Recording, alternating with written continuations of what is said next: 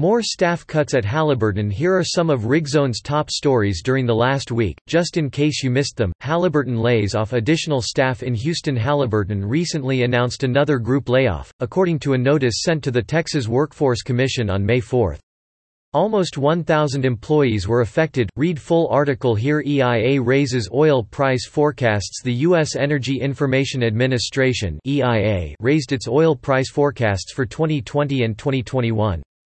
Brent spot prices are now expected to average $34.13 this year and $47.81 in 2021.